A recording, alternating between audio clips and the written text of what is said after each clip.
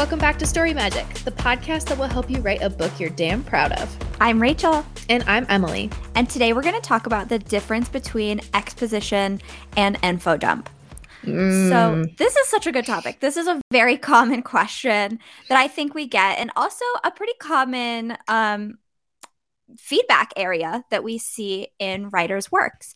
And we always get the question of what's the balance between the two? Like what's the difference? What's the balance? Why is exposition good?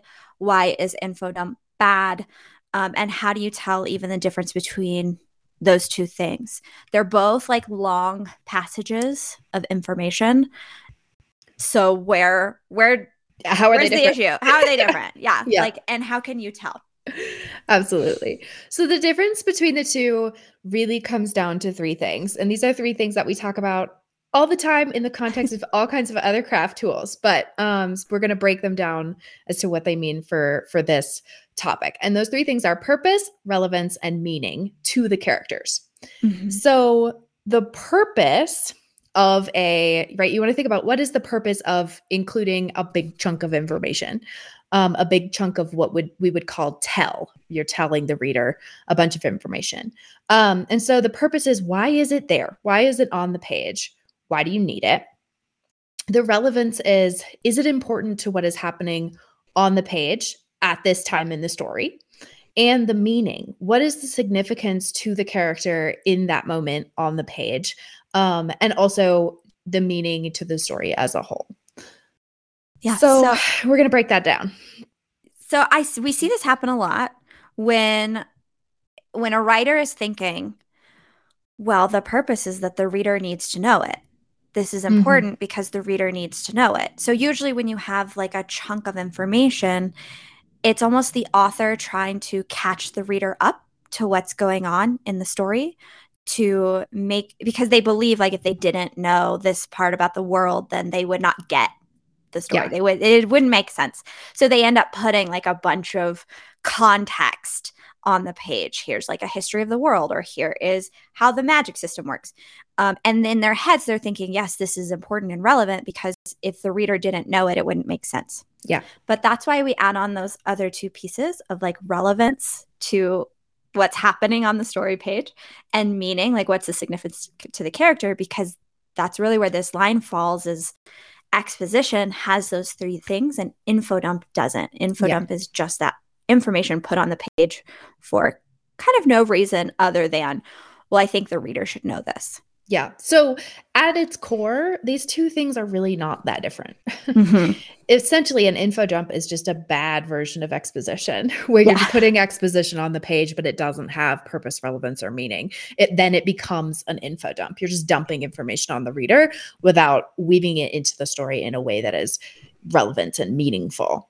And so we're gonna break down exactly how you take an info dump or a section of information and make it into really good exposition. Yeah. So we have a couple different examples. Let's start with our info dump examples and let's talk about those. So before we jump into these examples, I do want to clarify that if you are writing a first, second, third draft, whatever, like please do not overthink this. Especially for me as like a discovery writer, info dumping as I'm uncovering the story is a very large portion of my process because I am like learning what to say about the story as I draft. So if you're drafting in very early phases, like don't worry about this because you can always revise it to fit more of an exposition, more of a purposeful and impactful like purpose later. But just please note that it is okay to do info dumps. You are not a bad writer if you have info dumps. Yeah, I love that advice. I have a client who's on the second draft of her story with me right now, one of my one-on-one clients. And when we were working on her Act 1, she was really struggling with what information to put where. Because she has a very complex world. There's a lot of political stuff that's going on that's really important to the story. There's a lot of magical stuff, magic system stuff that needs to be understood to really understand the stakes of the story. And so it was really becoming stressful for her to try to figure out how to get that, in quotations right on the page. So what we ended up doing was I basically was like, info dump. Just put Yeah. everything that you can think of on the page that is meaningful and needed for you to understand the context of this moment. And then we are, we're going to go back and weave that in when we have a fresher perspective. So that is like, you can use an info dump as a tool to get you through a draft. She had a critique partner at that point in time who read an early version of the Act One before we did the info dumping, and she was really confused. And then she read the version with the info dumping, and she was like, okay, I can see how you maybe have too much information on the page now, but it makes sense to me. Yeah. And so sometimes you need to just get it out and come back later with fresh eyes. Yes. And you are not a bad writer if you info dump. So if you ever gotten that feedback, like, please don't take that to heart. And also don't be listening to our examples here of info dumping and feel like, oh my gosh, I do that. I must be terrible. Must be a failure. Yeah. There's a reason that this is a very common question. Yeah. And the more that you get used to giving things purpose and making it relevant and adding in meaning to your characters, like, it becomes easier, and your brain will start to adapt to those patterns as you draft. So that's very important that we talked about that. So now I want to share two examples, and they're very similar. I just read a fantasy romance, and I'm not going to share the the title or the author, just because I'm not ragging on the book in any means. So I'm just going to describe to you like what this passage was like. And the main character had basically just been kidnapped / taken by coercion by the male leads of this book in order to protect her safety. This is a romance. So anyway, as she is kind of like riding through the wilderness with these gentlemen, they're explaining to her like the history of the world. And as I read it, I was like, why do I need to know this? That was the first thought in my head. I was like, okay, that's great, but great. History of the world. This character was also like a resident of this world. So I kept thinking in my head, like, why doesn't she know this? Like, she doesn't live in the middle of nowhere. Why are they telling her this history? And why is it important? And it gave me context as the reader to like understand where these guys were coming from and why they had come to her village to help her, basically. But I read it, and in this conversation was just left feeling like, okay.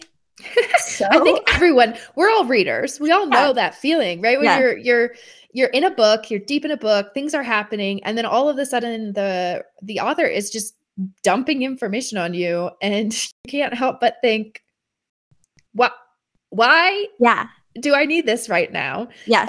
And so that feeling as a reader, you all know what that feels like. That's what we want to avoid, is that that sense of what is the purpose of this being in here right now. Yeah. That's what we're talking about when we're talking about info dump. Exactly. And I could tell that the author put it there because she felt like you needed to know this context about the world before this character was about to enter like the political machinations of this world. But in that moment, they're riding through the wilderness, like doing nothing else but chatting about the history. I was like, this doesn't really seem that important right now. Like, aren't you worried about people chasing you? Like, that's really what we're talking about. So that was an info dump because it was not relevant to that character at that specific time.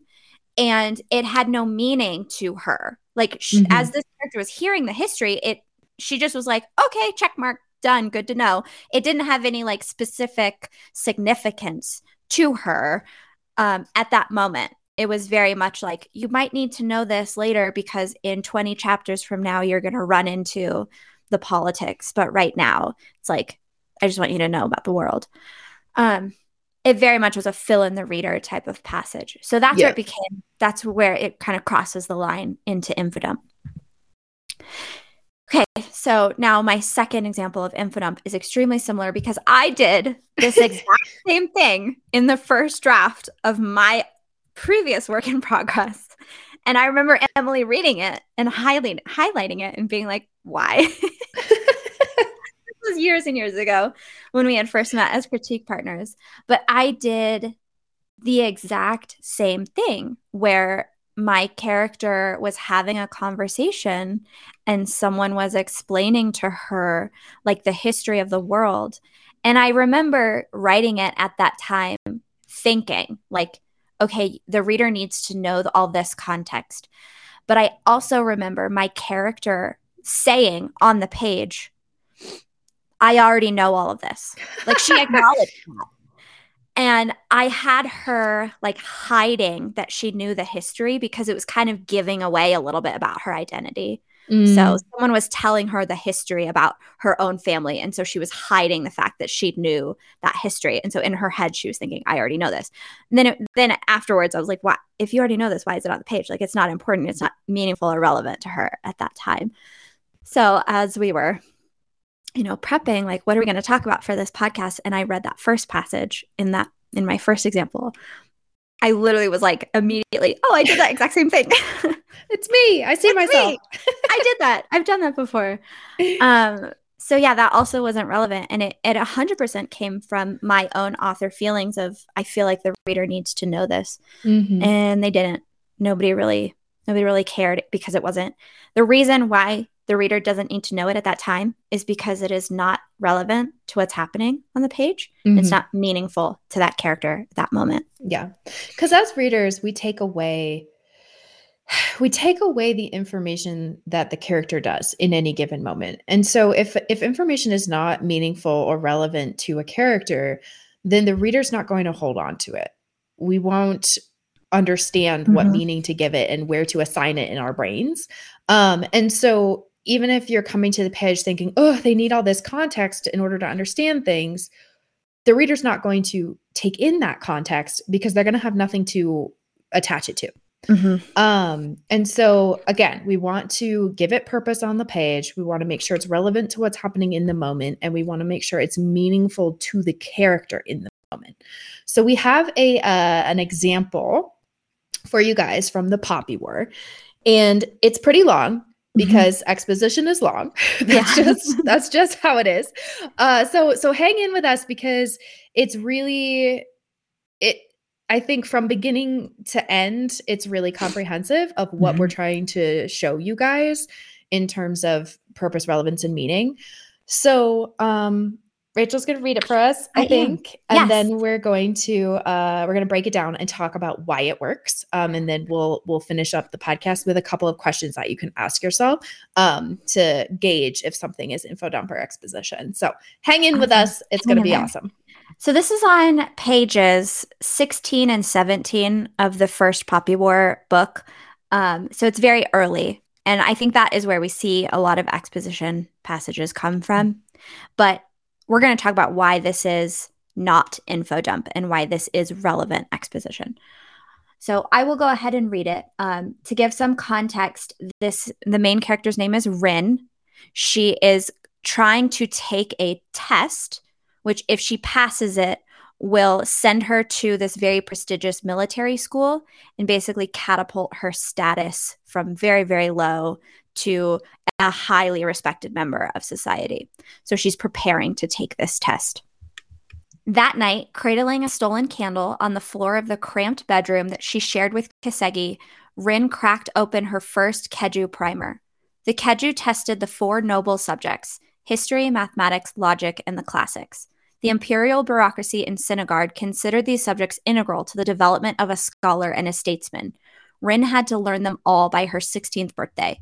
She set a tight schedule for herself. She was to finish at least 2 books every week and to rotate between 2 subjects each day.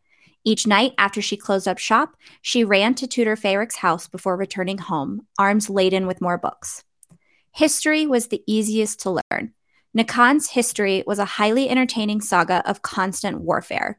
The empire had been formed a millennium ago under the mighty sword of the merciless Red Emperor, who destroyed the monastic orders scattered across the continent and created a unified state of unprecedented size. It was the first time the Nikara people had ever conceited of themselves as a single nation. The Red Emperor standardized the Nikara language, issued a uniform set of weights and measurements, and built a system of roads that connected his sprawling territory. But the newly conceived Nikara Empire did not survive the Red Emperor's death. His many heirs turned the country into a bloody mess during the era of warring states that followed, which divided Nikan into 12 rival provinces. Since then, the massive country had been reunified, conquered, exploited, shattered, and then unified again. Nikan had in turn been at war with the Khans of the northern hinterlands and the tall westerners from across the Great Sea. Both times, Nikan had proven itself too massive to suffer foreign occupation for very long. Of all Nikan's attempted conquerors, the Federation of Mugen had come the closest. The island country had attacked Nikan at a time when domestic turmoil between the provinces was at its peak. It took 2 poppy wars and 50 years of bloody occupation for Nikan to win back its independence. The Empress Sudaji, the last living member of the Troika, had seized control of the state during the Second Poppy War, now ruled over a land of 12 provinces that had never quite managed to achieve the same unity that the Red Emperor had imposed. The Nikara Empire had proven itself historically unconquerable, but it was also unstable and disunited, and the current spell of peace held no promise of durability. If there was one thing Rin had learned about her country's history, it was that the only permanent thing about the Nikara Empire was war. So good. So good. So thanks for sticking around for that. Yeah. So it's lots of information, right? Mm-hmm. But it works so well because we get the meaning, the top level meaning. I think there's a lot of meaning in here. Mm-hmm. But the top level meaning is this country is ruled by war. Mm-hmm. Right? That war is at the heart and soul of everything that Rin's country is. Mm-hmm. And she's just really learning about it for the first time. She's a kid, she's studying history, is interesting to her. She's a war orphan. So this is the first time, though, that she's learning about the context of the wars of Nikan itself. She knows she's a war orphan, but she doesn't know, like, oh, the Nikara Empire has been in war for 1,000 years since its inception. Mm-hmm. Yeah, absolutely. Okay, so purpose. Yeah. There's so much purpose. Yes. Like, where to start? I know. So at the beginning of this, Rin is studying. She's taking the Keju, which is that test. And this is one of the subjects. History is one of the subjects that she has to know. So this is like it's on the page because it has to do with what Rin's doing at that time, which also gives it like relevance. But we're learning, the reader is learning about all of the history of this conflicted, and it says reunified, conquered, exploited, shattered, and then unified again. That's the history of this nation that Rin is a part of. And she's studying to take a test to send her to military academy so that she can become an important military person, so that she can become a strategist or a general, a commander. That's what she's aiming for. So all of this is giving her context of like, what is she going to, how is it going to shape her worldview as she takes this test and goes to school? It's also sort of setting up what to expect when she gets to school, because her school, we get this history of the country described as this country of provinces that have been unified and at war, back and forth constantly throughout time. And so she's about to go to school with a bunch of other kids from all of these provinces. And so we get her perspective of the country's history and her perspective of how the provinces get along before she gets there. And so it's almost like, it's not like Rin knew all of this stuff before and she's telling it to us. We are learning as she is literally learning. As she is reading her books and learning the history, we are learning her view of the history and her understanding of the relationships between these provinces and her understanding of what war has looked like in this country. And that shapes both how she sees the school and her role in, the empire's war machine. But it also shapes our view of it, because our view is her view. And so it's super relevant in the moment to setting us up to going with her to school and understanding what she understands about the world. Yeah. So it's not just like, okay, you should know about Nikan, so here's all this information about Nikan. It's like, okay, Ren needs to learn this so she can take this test. And then also, this is meaningful to Ren. This is teaching her what she needs to know to go to school. This passage also dances around and touches on very clearly the major themes of this story, which are war, unity and disunity, conquering, being conquered. This entire story is about the consequences of war. Mm-hmm. And we get such a clear snapshot of that just from this like one page exposition piece where it's already promising us like, okay, Rin thinks that she's learning about this. This is what Rin will be firsthand experiencing through the entire book. Yeah. Or like, and the series, the entire series. I love that. I love that observation because when we talk about, the story point or the message of your story, you want it to be present in everything. And in this case, it's very present in the world building of this story. And so this passage has meaning, not just to Rin in the moment, but it has meaning to the story as a whole. It's setting up the themes. It's setting up the message. It's setting up her worldview.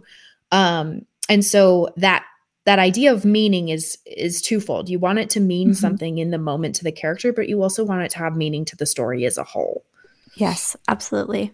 Speaking of meaning to the story as a whole,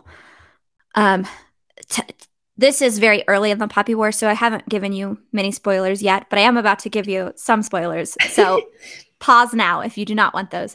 But there are many things in this passage that come back into play later in the story. The passage mentions the Federation of Mugen as the closest outside force to almost conquer Nikan. That is who starts the war that Rin experiences in. So it's talking about how they had been at war with the Federation of Mugen before, and they come back into play where they do go to war with Mugen again.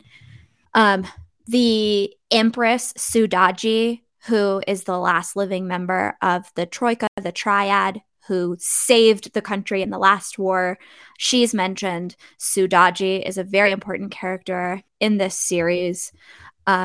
The hinterlands is mentioned. We go to the hinterlands. We see the hinterlands. We have characters from the hinterlands.